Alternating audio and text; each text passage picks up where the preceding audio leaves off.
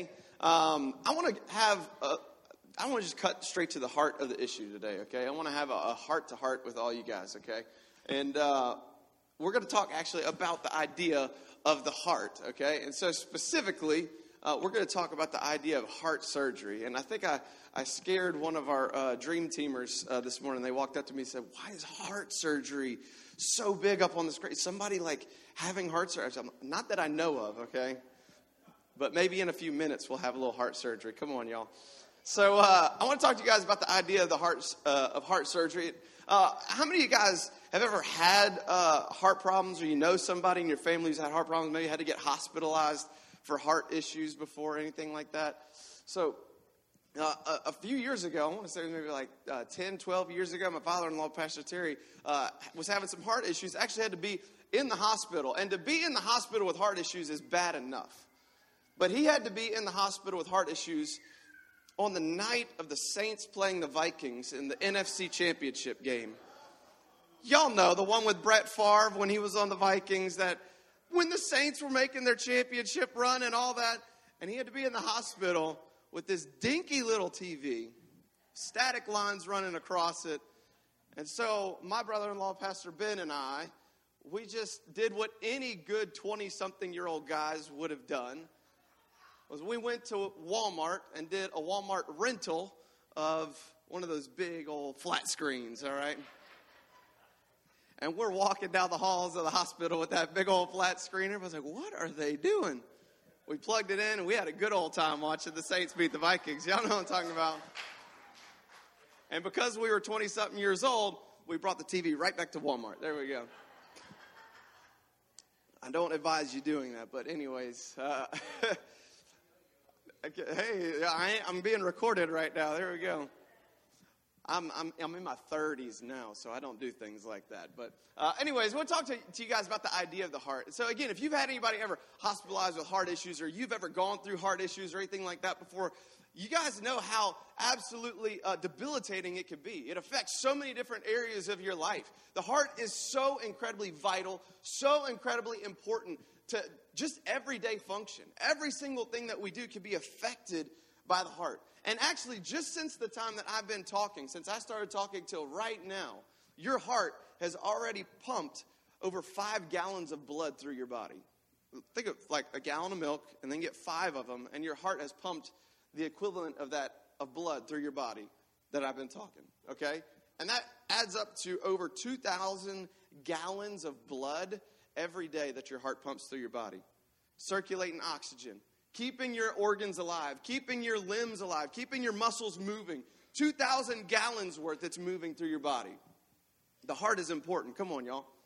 The heart is incredibly important. And I didn't mean to, but it's kind of perfect that it's dovetailing with Pastor Terry's message last week on the precious blood of Jesus. Now we're talking about the heart issues this week. And what I want to talk to you guys about is the spiritual idea of the heart, okay? I'm not a cardiologist. I can't get up here and talk to you about ventricles and arteries and atrium. I don't even know if that's the word, right? I'm not a cardiologist, okay? But I want to talk to you guys about the spiritual, the biblical idea of the heart. Because when the Bible talks about the heart, and it has a lot to say about the heart, when it talks about the heart, it's talking about the biblical definition, the idea of the heart. Now, in those days when the Bible, when the authors were talking about the heart, they were talking about this concept that they called the seat of life. The seat of someone's life, right? Where your life is enthroned, okay? It's the unseen part of you. It's your soul. It's your mind. It's your emotions. It's your thoughts. It's your hopes. It's your dreams. That is your heart. And the Bible has so much to say about the heart. And what I want to do is take a look at this fundamental, foundational text on the heart from the book of Proverbs. Proverbs chapter 4. This is Solomon speaking, kind of embodying wisdom speaking to us. And this is what he says. "My son, pay attention to what I say. Turn your ear to my words. Do not let them out of your sight." The words of wisdom, the word from God to us. He says, keep these words within, everybody say it, your heart. Keep them within your heart, for they are life to those who find them, and health to one's whole body. The same way the physical heart beats blood throughout your body to keep your body alive. Solomon is speaking, and he's saying, we need to have the Word of God in our heart so deep that our spiritual heart is pumping the Word of God, keeping our whole self alive. Keeping our soul alive. And this is what he says. These words, they are life to those who find them, health to one's whole body. And then look at what he says. And this is what we're going to key in on this morning. He says, above all else, and it's such a churchy phrase, but look at what he's saying. Above all else, first thing first, before you do anything, before you brush your teeth in the morning, okay? Right? Before you do anything, before your head leaves the pillow, above all else, in the middle of the day, at the end of the day, at every waking moment, be thinking of this thing above all else. Prioritize it, write it down, put it everywhere, think about it at all times. Guard your heart. And why guard our heart? Because everything you do flows from it. Everything you do flows from it. Everything. Turn to somebody next to you and say, everything. I want to pray and we'll continue on today. God, we just thank you, God, that your word is perfect. We thank you, God, that your word, God, you have given it to us to be a lamp to our feet and a light to our path. God, you have given your perfect word of wisdom. And God, you have such an amazing desire and plan and purpose and love for us. That, God, you give us your word of wisdom, God, that we could guard our hearts. That, God, that through it, God, we could have life. And life more abundantly. We love you and we praise you. Pray all this in Jesus' name. Everybody say amen. Amen. So why in the world are we looking at the heart? Why in the world are we looking at that foundational scripture from the book of Proverbs?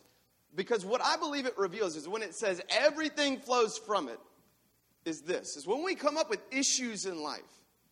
And who in here has got issues, okay? Throw your hands up. Anybody got issues? Okay? If you don't have your hand raised, you don't think you have issues, that's your issue, okay? Right? Everybody's got issues, okay? But when issues come up, what I believe the Bible reveals, not just in the book of Proverbs, but all over the Bible, he says everything we do flows from the heart. And what that means is every issue is a heart issue. Every issue is a heart issue, right? There's so many times when you're a parent and like your kid is growing up, right? And when they're like just 6 months old and they're just goo goo gaga and eyes wide open and you're just like, they're a perfect angel. They will never do wrong, ever. They're just so perfect. Oh my goodness. Okay. And then the first time they ever tell you no, or maybe the first time they lie. Or maybe they get a little older and the problems start getting bigger than just no and lying. But so many times it's very tempting for us to be like, they've got a lying problem. Oh, they've got such a problem with lying. Oh, they've got such a problem with disrespect. Oh, they've got such a problem with this. Oh, they've got such a problem with this. And we focus in on, that surface issue. And the same thing is true in all of our lives, right, y'all? I've got a really bad problem about being lazy. I've got a really bad problem about, just not staying true to my word. I've got a really bad problem about this. I've got a really bad problem with lust. I've got a really bad problem with just falsifying stuff. I've got these bad problems. It's just this issue here, this issue there, this issue there. When do you get a heart attack? Let me ask you this question. When you get a heart attack, it's kind of like common knowledge, right? That most times, you'll get that pain in the left side of your arm. The left arm. Y'all know what I'm talking about? You heard that before. The pain goes up your left arm. You get a little shortness of breath and everything like that. Now let me ask you another question. If you're in the middle of having a heart attack, you feel that pain coming up your left arm. You feel that shortness of breath. How many of you guys are going to be like, I'm going to go to the freezer and get an ice pack for my arm right now? It's really sore right now. I'm going to get an ice pack for my arm. And you know what? I feel shortness of breath. I'm going to take a few minutes. I'm going to write out an exercise schedule. And because I'm feeling the shortness of breath, I've really got, it's a problem. I've really got to. No! you get your butt to the hospital, right? Because you're having a heart attack. Okay, you're having pain. You're having shortness of breath, but you got to fix the heart issue that's lying underneath it. And the same thing is true with every sin that comes in our life. Everything, how the writer of Hebrews says, every sin that holds us back, everything, every burden that wants to entangle us and hinder us and hold us back. It's so easy to focus on the surface thing, but the Bible says you've got to look at the heart. You've got to look at the heart issue. Okay, yes, you're lying, but why are you lying? Because if you're just focused in on the lying, okay, you're going to say, oh, maybe in this situation I won't lie. Maybe in this situation I won't. You've got to look at the heart issue of why are you doing it in the first place? You've got to fix the heart issue. Everything. The same is so true in the spiritual, just like with that heart attack issue. Every issue is a heart issue. Because the Bible says everything we do flows from the heart. And so what I would say is, if you ever had to go to the cardiologist, if you ever had a heart attack or anything like that, the main problem with the heart is this thing called blockages, right? You have some blockages. It's not allowing the life-giving blood to flow through your body because there's some blockages. What I want to talk to you guys today about is 4 of the main heart blockages, okay, in the spiritual. 4 main blockages. Because God wants to do something in your life. I don't know if you know that or not. God wants to do something in your life. And not only does God want to do something in your life, God wants to do something through your life. God has got such an amazing plan and purpose for your life. He wants to give you life and more abundantly. But sometimes we've got some blockages. So I want to look at the first one, and we'll see what we can do to fix these blockages, all right? The first one is this. The first blockage is selfishness. Selfishness is the biggest blockage, I believe, of holding us back from what God has for us. Holding us back from the plan and the purpose that He has for us. Holding us back from walking out that purpose. Living in joy, living in peace, living in hope. Selfishness holds you back more than anything else. Selfishness blocks us from the life that God has for us. Look at what James says in James chapter 3. It says, if you harbor bitter envy and selfish ambition in your hearts. And I love that word, if you harbor it, right? Like a boat coming to harbor and it's just parked there. It's not going anywhere. If you let it just come, set down anchor in your heart and just park there. Because all of us feel envy sometimes. All of us feel selfish ambition. But what he's saying is, how many of us have let selfish ambition? How many of us have let envy? How many of us have let jealousy just set up anchor in the harbor of our hearts? He says, if we do that, don't boast about it, right? Like so many, it's 2023 America right now, okay? How many of y'all know that we have a problem with selfishness in America today, okay? We have a problem with selfishness. It says don't boast about it. Don't just brush it off. Don't say, yeah, I'm selfish. So what? But then he also says don't deny the truth.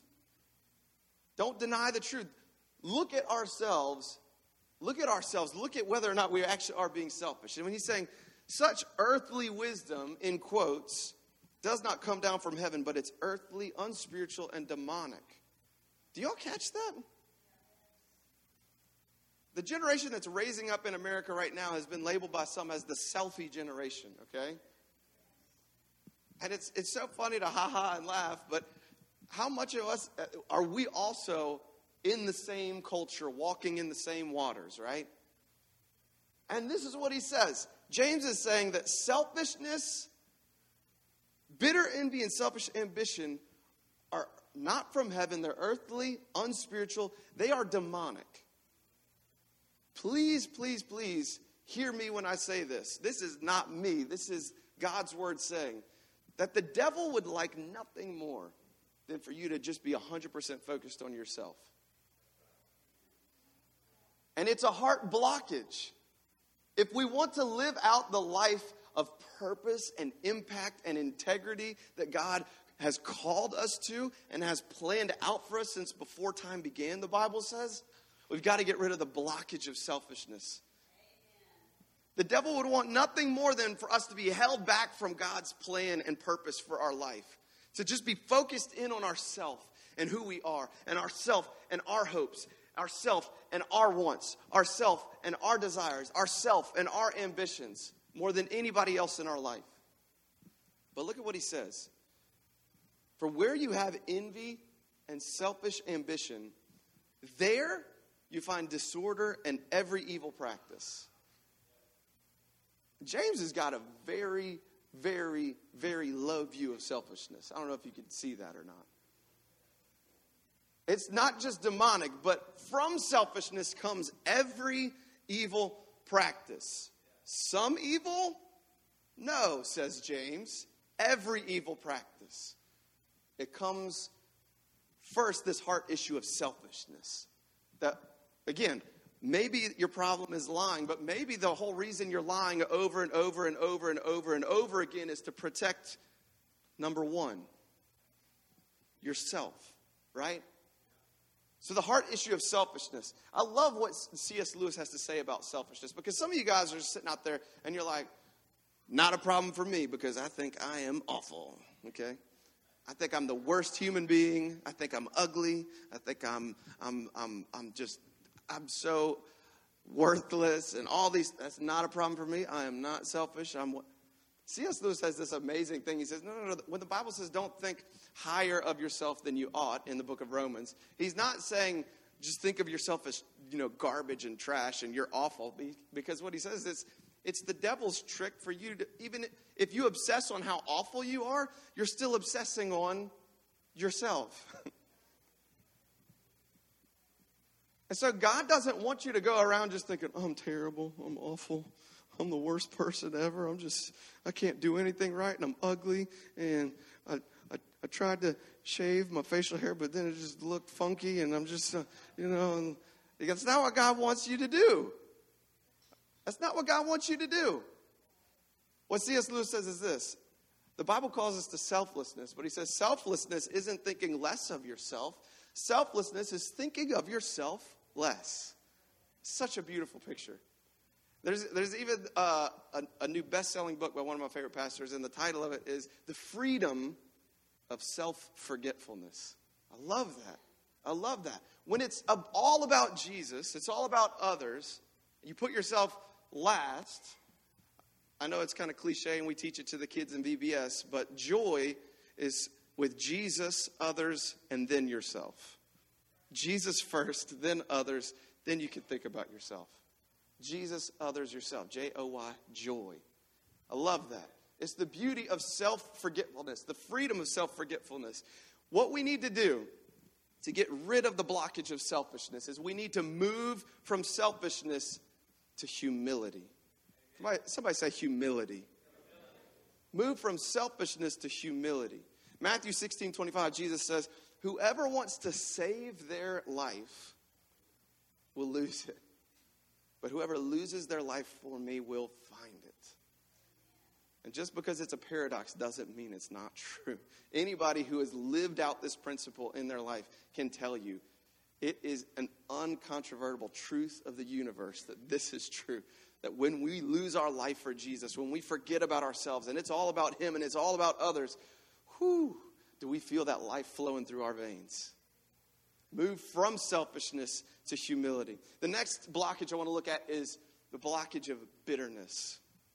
The blockage of bitterness. This is a tough one. If you've ever been hurt by somebody, this is a tough one. And look, if you're even feeling bitter right now, it might be like you got a bruise and I'm just like rubbing my finger in it, all right? But please listen to me. Please listen to me. Please listen to me. Bitterness can be a blockage of the heart. Bitterness can be a blockage from what God wants to do in you and through you in your life. Bitterness is a blockage. The book of Proverbs says in chapter 18, it says, a brother wronged is more unyielding than a fortified city. A brother wronged is more unyielding than a fortified city. Some people can just brush off mean comments, right? Y'all know those people in life who they don't care what people think? They're like superheroes, right? They're just like, what? Did you hear what they said? Yeah, it don't matter. Not a big deal. But some people, when somebody says even the smallest thing about you, like, oh, you got new shoes. Be like, Did you not like them? Did you like the old ones better? Or like, oh, they think I'm but even still, I'm talking about not even just the intentional or the unintentional, but the intentional. When somebody's actually really, truly hurt you. Not just some small comment, but I'm talking about when somebody you gave everything to, you committed to them, and they broke your heart.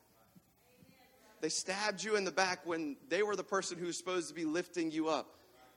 You feel this bitterness in you, and I have to say that this is one of those things that's just very understandable because it's something that actually happened. It's real. It's not an idea. If you're feeling bitterness, if you're experiencing bitterness even right now, it's real to you. It's not an idea. It's not a theory. It's part of your life that has happened.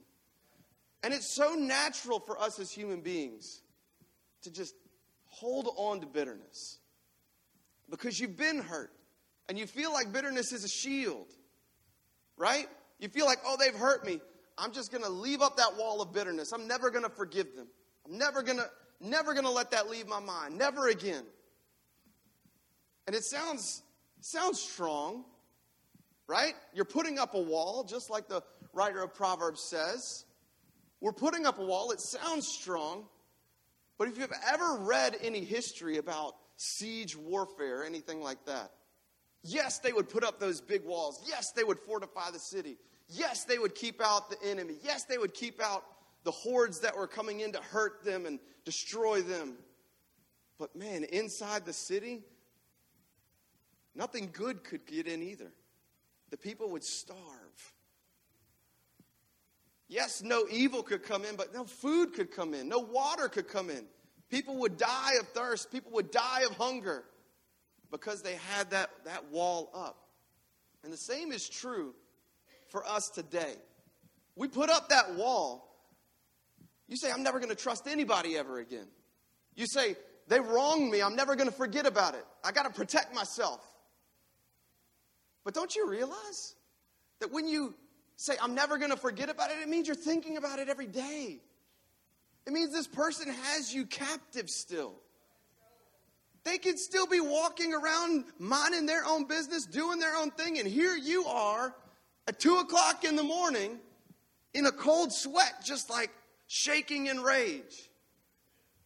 They've got you captive. And Jesus preaches to us over and over and over and over and over again. You have to forgive. How many times do I forgive? They asked him. 7 times? No. 7 times, 70 times. Keep forgiving. And keep forgiving. And keep forgiving. And keep forgiving. When you forgive them, you're releasing the debt. You're erasing them off the ledger book in your life. You don't got to look at their name anymore. You've forgiven. You've moved on. It's the only way to move away from bitterness. It's the only way to move on from bitterness. Because bitterness is a blockage. I've heard it said one way, that bitterness is setting yourself on fire and hoping the other person dies from breathing in the smoke. We got to move from bitterness to forgiveness. When they asked Jesus that question, how many times should I forgive my brother when he wrongs me? Jesus gives that answer 7 times, 70 times, but no, then he goes on to paint this beautiful picture of this story of a king who had a servant.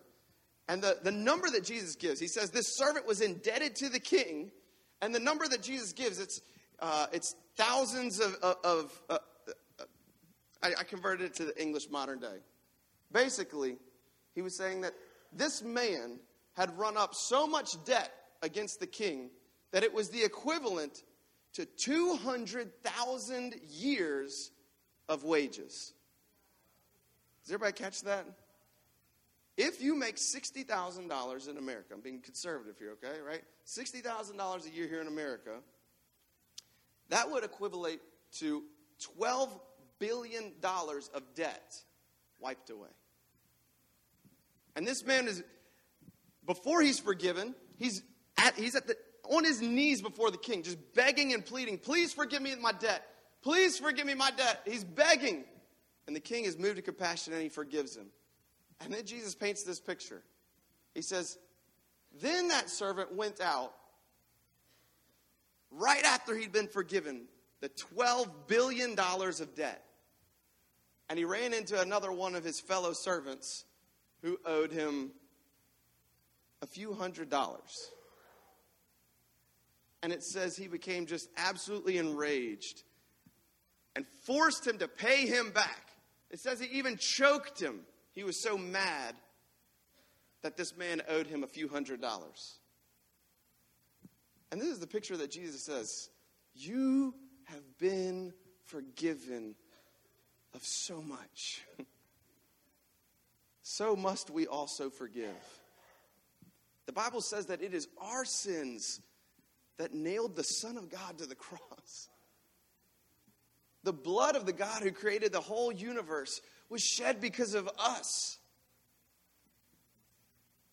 And yet we can't bring ourselves to forgive those who have hurt us. And this is the beauty of Jesus' story as well. It's a few $100s. It's not a small amount. I mean, that's still money. That's still something. Something did happen. Something was owed. Jesus isn't saying that if you're bitter, it never happened. You're just making too big a deal of it. No, that's not what Jesus is saying. He's like, no, it's an actual debt. But you still have to forgive anyways. You've got to live in freedom because we've already been forgiven of so much. The only way to forgive is to realize how much we've been forgiven of. Forgiveness comes from forgivenness. When we realize how much we've been forgiven. We've got to move past the blockage of bitterness to freedom. Move from bitterness to forgiveness. And the next blockage I want to look at is this blockage called rejection. This blockage of rejection. I know that the world is evil. I know that people do wrong. I know that it's not perfect. And I know some of you guys, maybe even when you were younger, you had somebody speaking words over you that you just... It was like they just took a big old label maker and they just typed out stupid. They typed out incompetent. They typed out ugly. They did whatever and they just smacked it on your forehead and you walked through the rest of life. Rejection hurts. And the Bible even says in Proverbs chapter 18, the tongue has the power of life and death. I'm not going to deny that there's amazing parents, there's amazing people who, role models who come in and they lift us up and they speak over us. But I'm not going to deny that there's also the flip side of that coin. Is some people can come in and just hurt you. Whether it's parents or whether it's relatives, whether it's a bully at school, whatever it is, some rejections just come in and we let them just set up shop in our hearts. We let them beat us down over and over and over again, whatever those words are. And sometimes they've even come from maybe something you've done. Those are the ones that hurt even the worst. Those words of rejection, we just keep living them over and over again like a movie in our mind. Someone's called us stupid. Someone called us incompetent. Someone called us whatever. But let me just tell you right now. If you are walking around with one of those labels, I want to tell you right now that that label is not from God. Amen. That label is a lie straight from the pit of hell. And if we're going to move past the blockage of rejection, so I'm going to tell you what, if God is saying, I want you to go reach the nations, but you answer to God, I can't do that, God, I'm just a loser. I'm not talking about self-esteem right now. I'm talking about truth. We've got to move from rejection to the words of life. What did we say in Proverbs chapter 4 at the very beginning? Listen to my words because they are life to those who hear them. What does God's word say about you? What does it say? Ephesians 2:10 says, we are God's masterpiece. We are his handiwork, created in Christ Jesus to do those good works, to do that purpose, to walk out the plans that he has for us, to reach the nations, to reach the people at your work, to do these things, to preach Jesus through the way you live your life, with your words, whatever it is, to shine the light of God in the darkness of this very dark world. You're not a loser. You're not incompetent. You're not stupid, right? If anybody's stupid in this room, okay, I know that I'm with you, okay? And God still somehow uses me, all right? Because I know that I may be stupid, but I am his masterpiece. I am God's masterpiece, okay? I am his masterpiece. He says in Jeremiah 29:11, I know the plans I have for you, declares the Lord. I know the plans I have for you. If you go up against God's word and God's plan and God's purpose with some label that some human has given you or some devil or some demon has given you, I'm going to tell you what, God's word is going to break it every single time. Because he says, I know the plans I have for you. I know exactly what I've called you to do. I don't care what they said about you. I know the plans I've got for you. They're plans to prosper you, not to harm you, plans to give you a hope, and plans to give you a future. Move from rejection to the words of life. Move from rejection to the words of life. Let the word of God get down so deep in your heart that it's just like the blood pumping through your veins, right? It's that blood pumping through your veins, giving your soul life. I love that. Isaiah 43:1. But now, O Jacob, listen to the Lord who created you. O Israel, the one who formed you, says, do not be afraid, for I have ransomed you. I have called you by name. You are mine. Whoever spoke those words over you, you're not theirs. They didn't create you. They didn't form you in your mother's womb. God knows every hair on your head. God knows every second of your life. He knows every breath you take. He says, you are mine, and this is what I have to say about you. I love you so much that I would shed my blood for you. The God who created the universe. Move from rejection to the words of life. And the last one here, the evil thoughts. Evil thoughts. This one sounds scary, right? Evil thoughts. But when I talk about evil thoughts, I talk about kind of the concept of the fact that our brain is kind of like a hard drive. You know what I mean? Your brain's kind of like a hard drive. When I say evil thoughts, I'm talking about all those memories that, again, you just kind of replay in your mind. All those experiences that you did that you know you shouldn't have done, the images that you've seen, the songs you've heard, whatever it is that just keeps coming back up, and the devil is, like your brain's a hard drive, and he's just kind of clicking around in there, pulling up the ones to play that he knows are going to just keep you back and keep you feeling guilty, keep on tempting you, keep on trying to bring you down. And they're real. Look at what Jesus says in Mark chapter 7. He's saying it's from within, out of a person's heart, that evil thoughts come. Sexual immorality, theft, murder, adultery, greed, malice, deceit, lewdness, envy, slander, arrogance, and folly. All these evils come from within, and they defile a person. Jesus is saying it's not whether you eat this kind of food or that kind of food. It's the thoughts of your heart that come out that will defile you and make you unclean. They will separate you. They will pull you further from the plan and the purpose that God has for you. They are there. They are real. But then I want us today to move from those evil thoughts to cleansing. Some of you guys are like, okay, it's a memory. It's a memory. Like, how in the world?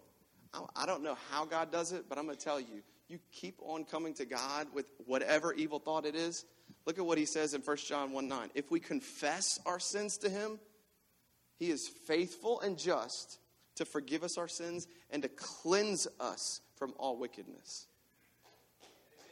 To cleanse us. To cleanse us. Not just to wipe it off the ledger, but to cleanse you of that wickedness. To cleanse you of that unrighteousness. I don't know how God does it, but God, if you bring whatever that evil thought is before God, he has a way of just wiping that hard drive clean. He has a way of taking that thought pattern that comes up and altering it, changing it. Every single time you're like, it's just I think, maybe I see this image, maybe I think that thing, and then before I know it, I've done some stupid sin again. But do you see the beauty of what it says in 1 John 1:9? It says, if we confess our sins to him. What do you have to do if you're confessing your sins to God? What are we doing? We got to approach him. Do you see that? What was that? What happened in the very beginning in the book of Genesis? It was the very first sin. When Adam sinned, he did the one thing God told him not to do. What did he do with his sin? As soon as he sinned, what did Adam do? He went and hid. He ran from the presence of God. Don't you see the beauty of the new covenant? Don't you see the beauty of Jesus as our high priest? He walked with us. He's lived amongst us. He knows. He was flesh and blood. There is a human being who is God sitting on the throne right now that we bring everything to. And he says, when you sin, what do? We confess. We come straight to God. We don't have to be scared of God because of our sin. Do you know that when Jesus died on the cross, right? When you gave your life to Jesus, and he forgave you, and he cleansed you, and he made you new, he saved you, he made you a child of God. He said, your future is in heaven, your eternity is in heaven. That the next time you sinned, Jesus wasn't up on the throne, and he was like, what?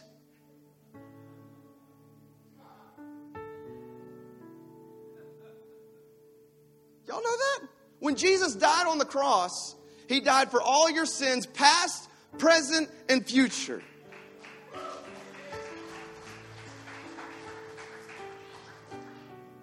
They are forgiven. They're forgiven.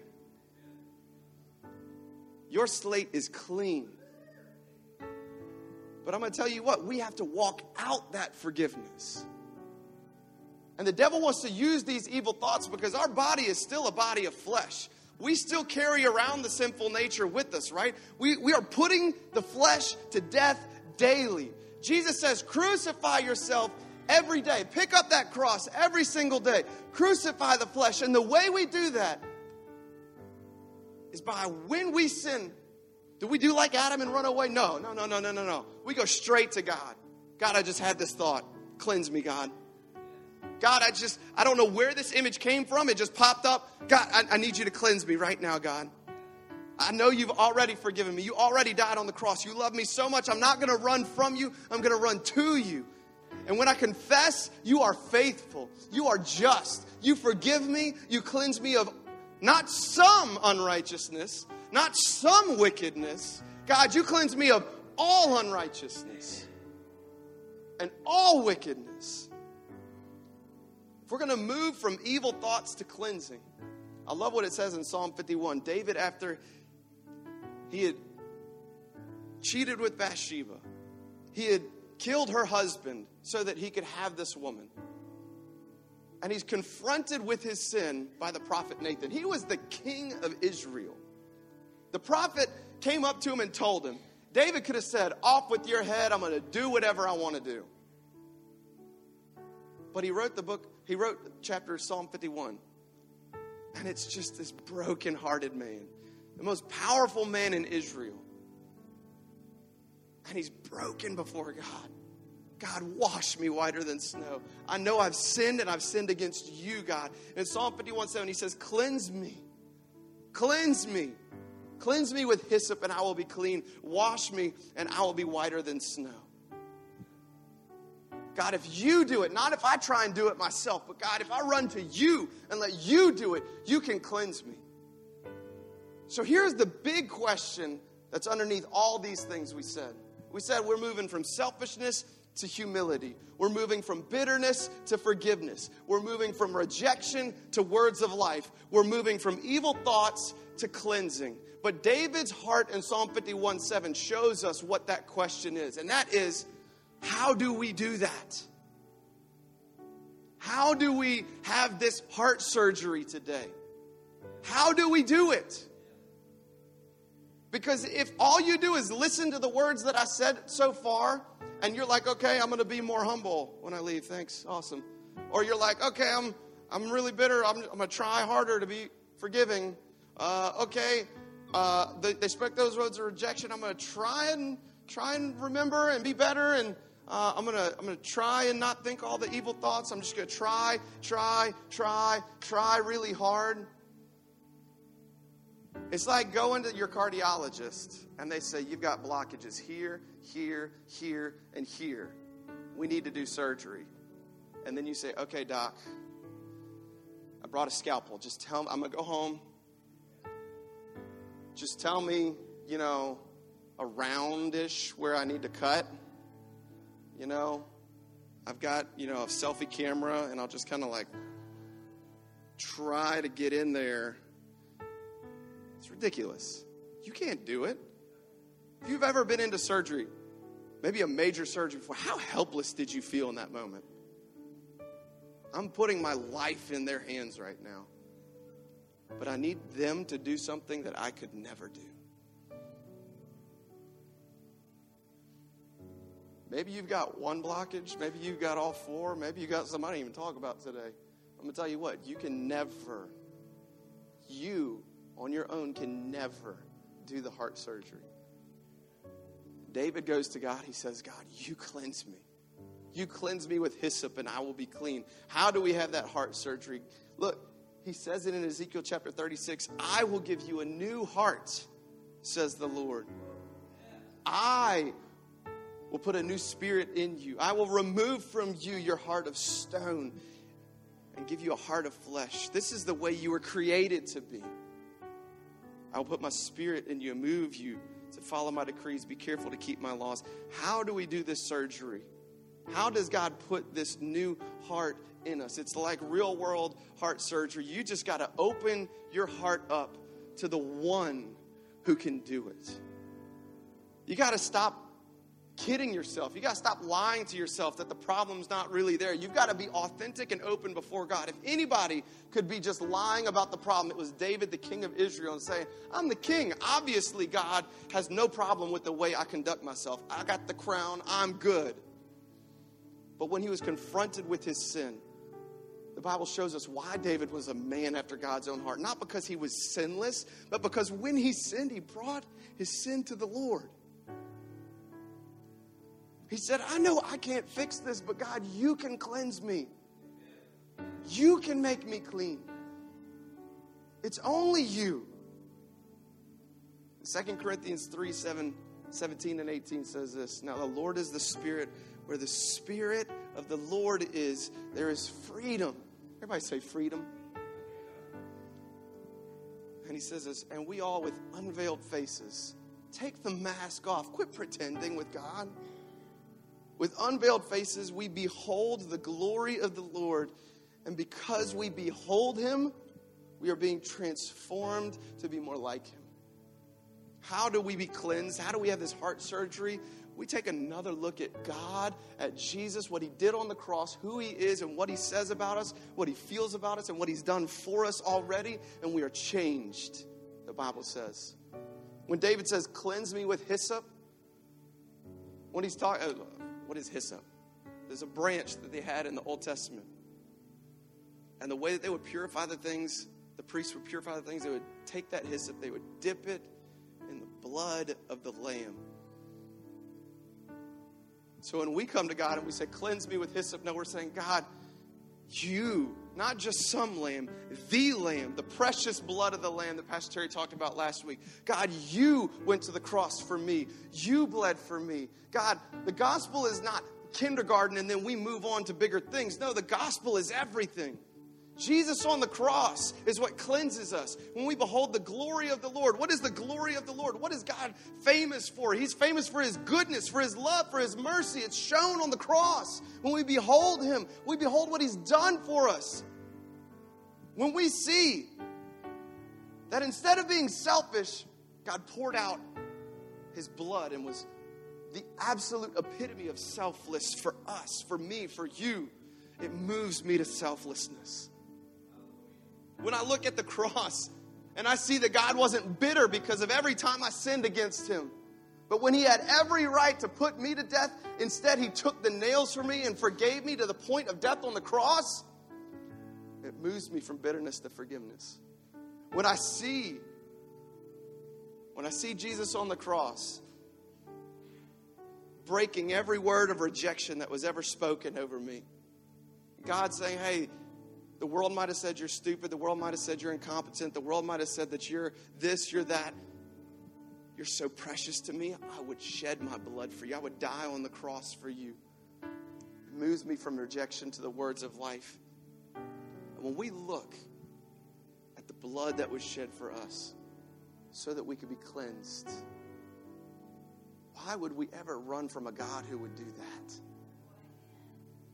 Why would we ever just keep on hiding our whatever thought that comes in our mind? Bring it straight to the God who's already shed his blood for it. The only way to have this heart surgery is to open our hearts up to the surgeon. So I want to bow our heads and ask everybody in the room, just bow your head and close your eyes this morning. If you're in this room and maybe this is your first time, or maybe you got brought up in church and you've strayed from God lately, and whatever it is, you need the heart surgeon. You need God, the great physician, to forgive you and cleanse you and make you new. If you need to give your life to Jesus for the first time or recommit your life to the Lord, our church is committed to every Sunday praying this prayer with whoever wants to pray it. We will pray it out loud. You will not be singled out. This is between you and God. But if you want to pray that prayer, every head is bowed, every eye is closed. If you want to pray that prayer this morning and recommit your life to Jesus, have him forgive you, have him give you new life, I just ask, wherever you are at in the room this morning, nobody's looking around, I ask you to just raise your hand. Take a few moments to give you time if you want to raise your hand.